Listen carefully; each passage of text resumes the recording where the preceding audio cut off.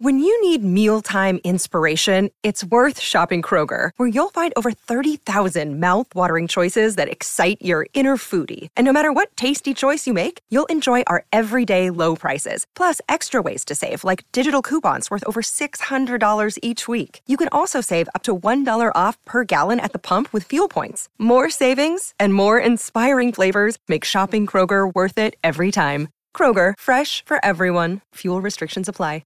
With threats to our nation waiting around every corner, adaptability is more important than ever. When conditions change without notice, quick strategic thinking is crucial. And with obstacles consistently impending, determination is essential in overcoming them. It's this willingness, decisiveness, and resilience that sets Marines apart. With our fighting spirit, we don't just fight battles, we win them. Marines are the constant our nation counts on to fight the unknown. And through adaptable problem solving, we do just that. Learn more at marines.com.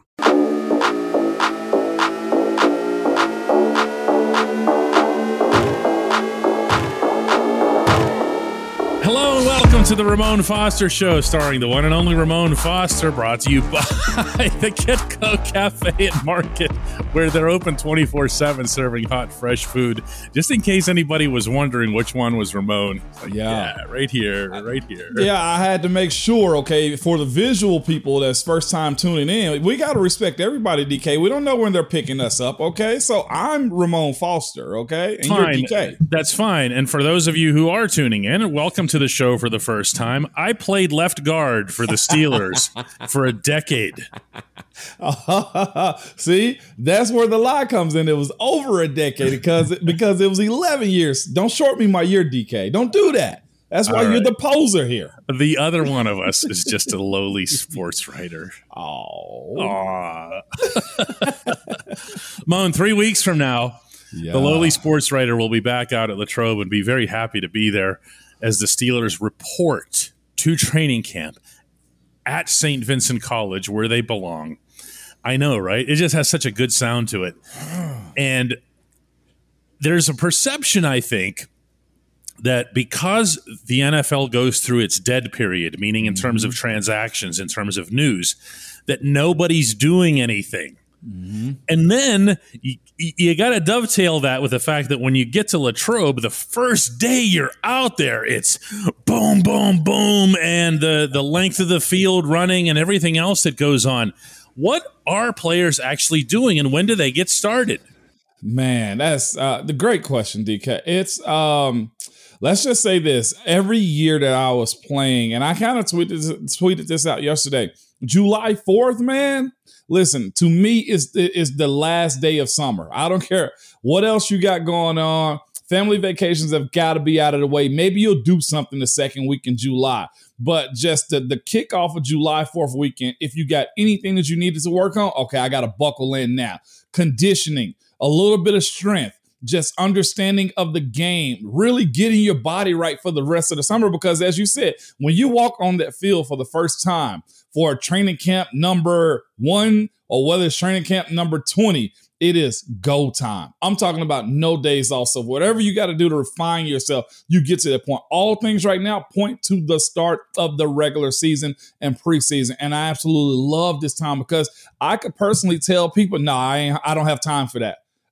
You got to go find somebody else to go do that when it comes to doing things around the city, around the house, honestly. But it's more or less the training, finishing that up, getting your mind right for camp 2, because that's going to be the biggest thing that's really going to tackle you as much as a body and camp does is how mentally strong can I be to get through those practices? Because what is it? 2 hours and 55 minutes is what you're on the field for a day. And I know it's 2:55. It's really 3 hours. But just in general, it is a long, gruesome just process of getting ready, man. So I'm sure you'll see a lot of guys getting massages, getting rehab done, and just conditioning is what's going to be huge for guys as they channel everything in right now. I don't think you'll see many guys on social media partying or getting arrested as this last 3 weeks is ramping up for camp. Now, before you get your old head coach in trouble with the NFLPA, just to clarify for everyone, the practices themselves start at 2:55 p.m.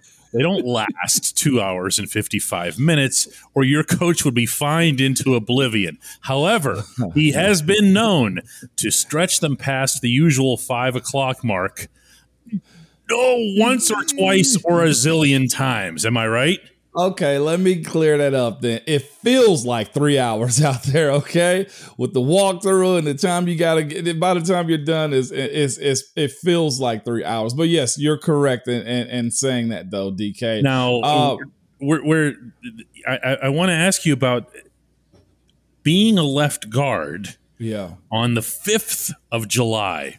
Yeah. How do you practice that? Like, do you just go in the backyard and look like a fool?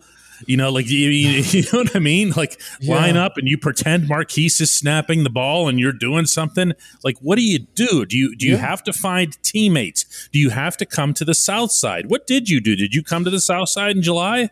No, it was more footwork stuff that I was doing. It was more ladders. It was more 5 yards forward, 5 yards back type of stuff. It was quick reaction things. Towards the latter part of my training sessions with my trainer, though, I would do about 20 sets. Let me work on my setting to a spot. If I'm imagining things too that you've done or have issues with, I would get a quick set, or if there was something I wanted to work on as far as jumping a guy, I would have my trainer line up in front of me real close, and I'd just have him, hey, wherever you go, I'm following you. I wouldn't punch him, but I would really work on my footwork to make sure that I was where I needed to be as a pro, as far as the footwork components of it too. The one thing that Coach Tomlin stressed to us, though, as you mentioned, what do you do, DK?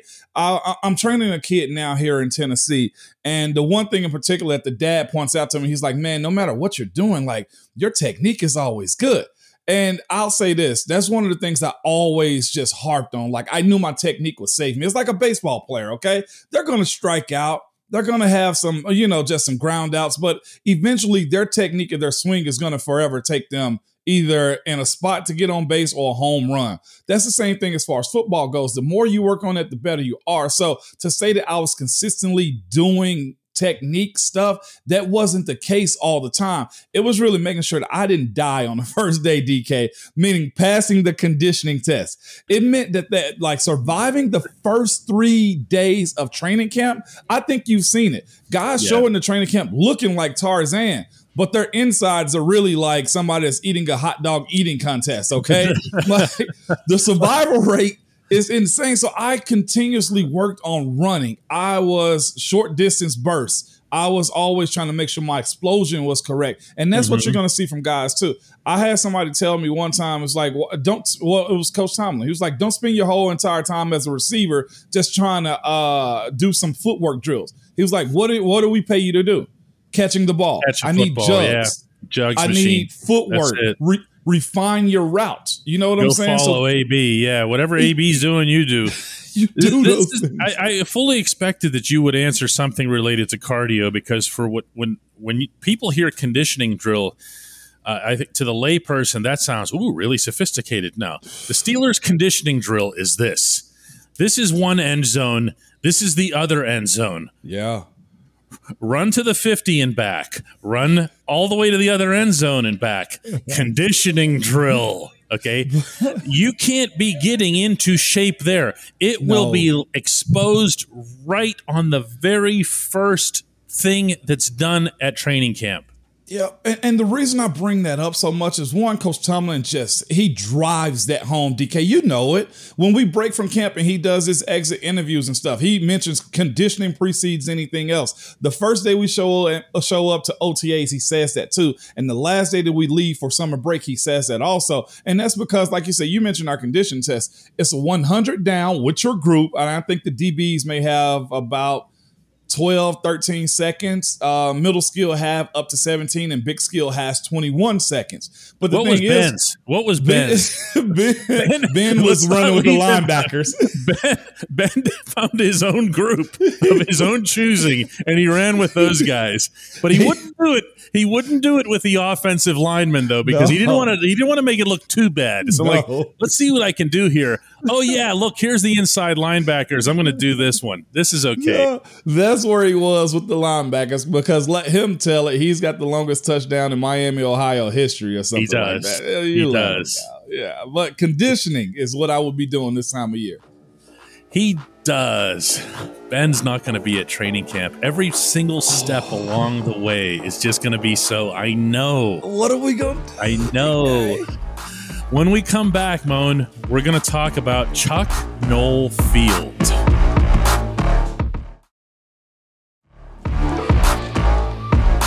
Welcome back to the Ramon Foster Show. We're going to talk a little bit about Chuck Noll Field. For anybody who doesn't know, and again, if you haven't been to Latrobe, now that the world is no longer ending and we can partake in such activities, get out there. I'm not saying this to try to sell anything. The Steelers don't charge tickets for it or anything like that anyway, okay? It's just a wonderful family experience all around.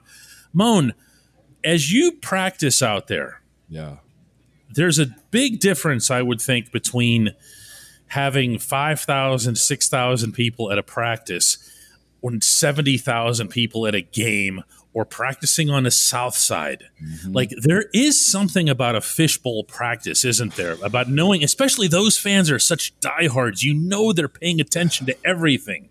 That's the thing about practicing in front of the crowd every day. Like when, I kind of mentioned, like, you got to get more mentally prepared than physically prepared. Also, the condition aspect, I think, is number one, but the mental side of training camp, the way the Steelers do it, the way they operate, as far as, like you said, you don't have to buy tickets. You don't have to pay for parking. You don't have to do anything but bring your cooler, if they still allow that, a sun cover, whether you got a tent or whether you got an umbrella, or you can sit up on the hill of Chuck Noll Field also and just bring your whole entire family and watch every single drill and how we operate, DK. As a fan, I can't wait to go back and then just embrace that. Watch it. Watch those dudes run down the field and sweating and cutting on the ground. Danny Smith chewing a baseball size of chewing gum, because you can see everything that we do. And as a player, though, it's exciting in the beginning, but then you realize if I have a bad day, there are bloggers outside. There are guys like you, DK, that are outside. Kevin Colbert, when he was up top, now Omar Khan will be watching you. Every single one of the scouts that are afforded to be in town will be there. Everything that you're doing is evaluated by not only the staff, not only the coaches, the front office, but the fans. I watched, of course, a bunch of guys, and I'm sure you saw it too, DK, before I got to Pittsburgh, kind of grow their legend as far as them being a player on the Steelers just by what they did in camp. The rumblings, this guy's having a good camp, or watching AB pander to the crowd, or Ben drop a ball in the corner. Like, that's pressure. Fun. That's fun. The whole. I'm glad you mentioned AB, because AB, after everything AB would do, he'd look over to the crowd and go like, "Love me, love me, love me, love me, everybody. I'm here. I exist. Love me." And he's not alone. Players interact so much. Will Gay, fans out there. Oh yeah. But I'm talking about just now, even after the session is done. Yeah. Or when everybody would come down that snake, the ramp coming down to the field, and the fans would line it to either side of the ropes. There's a connection that's formed in Latrobe that isn't and can't be formed anywhere else. Not at Heinz Field, certainly not on the south side, where everything is completely locked down. And I don't know that I've ever asked you what that's like as a player, because it's one thing to hear, the Steelers get fantastic ratings. They're one of the most popular teams in the country, and they have X number of followers and on Twitter and whatever else here. It's another thing. It has to be another thing to have it right in your face as you're walking down that ramp and everybody's going, "Ramon, Ramon, Ramon," or the little kids go, "Mr. Foster, Mr. Foster." And all they see is the 73, but they know it's you and they recognize you. Dude, that has to feel special, doesn't it? It does. And I never took it for granted either, DK, because like you said, to go out to Latrobe, okay, like I don't want to say it's in the middle of nowhere, but you're like quite a ways away from a big time airport is what I'm saying. And just to have people come out there and spend their day with you, that's why I always at least, made it a point to give somebody a high five, stop, take a picture when asked, because I feel like you're getting the purest of the fan base or people that finally have that opportunity to come see you, man. And it does mean a whole lot. I'll continually say the fan base of the Pittsburgh Steelers is by far one of the best in the entire world simply because of that. And that's the thing too, DK. You mentioned the jerseys, not having your name on the back. They just simply know your number and know who you are because of that. And you got to admit, it's 90 people in camp. I've seen people scream players' names that I'm going to be honest with you, DK. I didn't really know their entire names at time, okay? And you're probably like, Ramon, you're the teammates. Yeah, but there's a lot of guys that come in and out of that room, and you never know who's going to make the team. But I'll say this. I've signed balls of players. I've signed balls of people who showed up to training camp that had names from like the 80s. That had names from like the early 90s. I'm trying to sign around a guy that had my number in 1986. And I'm like, I don't even want to disrespect your ball because of that. And not only just that, but the Friday Night Lights at the high school too that we have. Like the respect and tradition of what Latrobe I should have mentioned that as well. That happens, by the way, for anybody who doesn't know, that happens over at Greater Latrobe High School, which is not at all the St. Vincent campus. It does look like something out of an HBO special. When it happens, because it's a game type setting. The coaches and the head coach very much treat it like that. I'm just picturing the little kid right now standing against the rope going, Mr. Fuamatu Ma'afala, Mr. Fuamatu Ma'afala. When we come back, it's the Hey Moan segment.